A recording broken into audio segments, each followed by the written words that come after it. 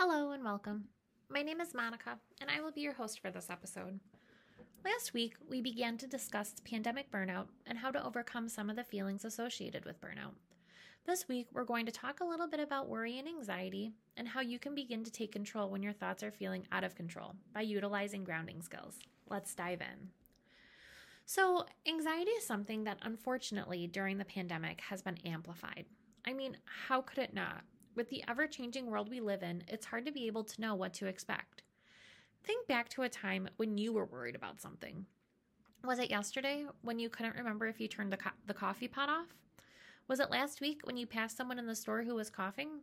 These types of worries can sometimes turn into spiraling thoughts, which are very unpleasant to have. I remember when the pandemic was first in Michigan. I was nervous about even going to the grocery store. Now, it wasn't just COVID itself that was troublesome. It was the bare shelves and the unknown of what to expect the next time I would walk into a store. It would be a lie if I sat here today and told you that this was the only moment in the past 2 years that I experienced pandemic-related anxiety. There isn't a tried and true way of eliminating anxiety out of our lives 100%, because at the end of the day, we're still human and we still live in a world where very real things happen and a world where there still is a pandemic.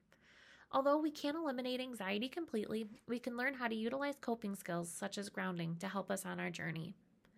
Grounding skills is a skill that you can use literally anywhere. When you're driving, when you're laying in bed, when you're in the grocery store, wherever and whenever you can be sure grounding skills are going to be able to help.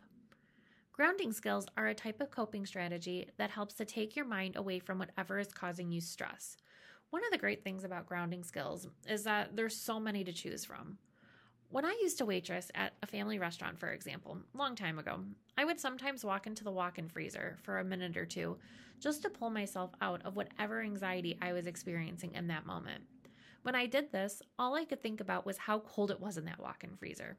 This is just one example of how to ground yourself. Now, what if you don't have access to a walk-in freezer? That's okay. There's plenty more ways to ground yourself. Another way to ground yourself is by doing the 5, 4, 3, 2, 1 method.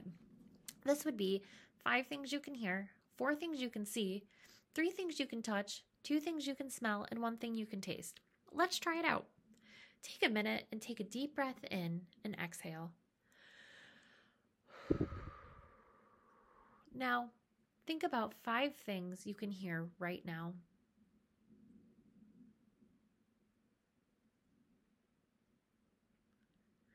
Now 4 things you can see.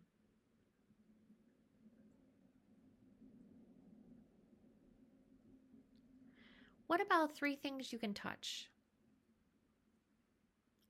Think about how these things feel. Soft? Hard?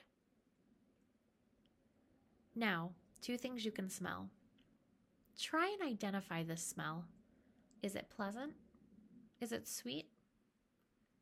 And lastly, 1 thing you can taste. Congratulations, you just did grounding.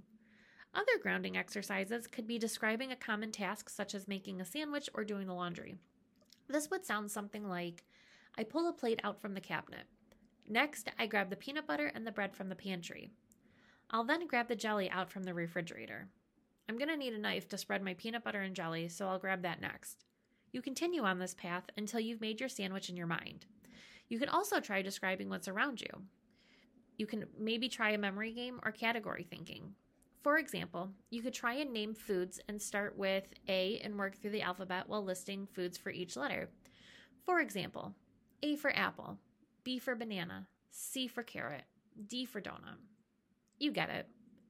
Before you know it, the thought that was causing you to have anxious feelings will soon be a distant memory and you'll feel in control again. Always remember to check in with yourself and how you're feeling afterwards, and take note of how this experience was for you so you can pull this handy tool out when anxiety rears its ugly head. And one thing to keep in mind, if you begin to feel restless all of the time or feeling as if you can't control your worry or anxiety, or you begin noticing that you're always nervous or on edge, I encourage you to speak with your doctor or other medical professional about these feelings. Next week, we're going to have a conversation with a mental health therapist about some of her experiences through the pandemic and ways we can utilize DBT, an evidence-based therapeutic skill, in our everyday lives. Thank you, and I look forward to our time together next week.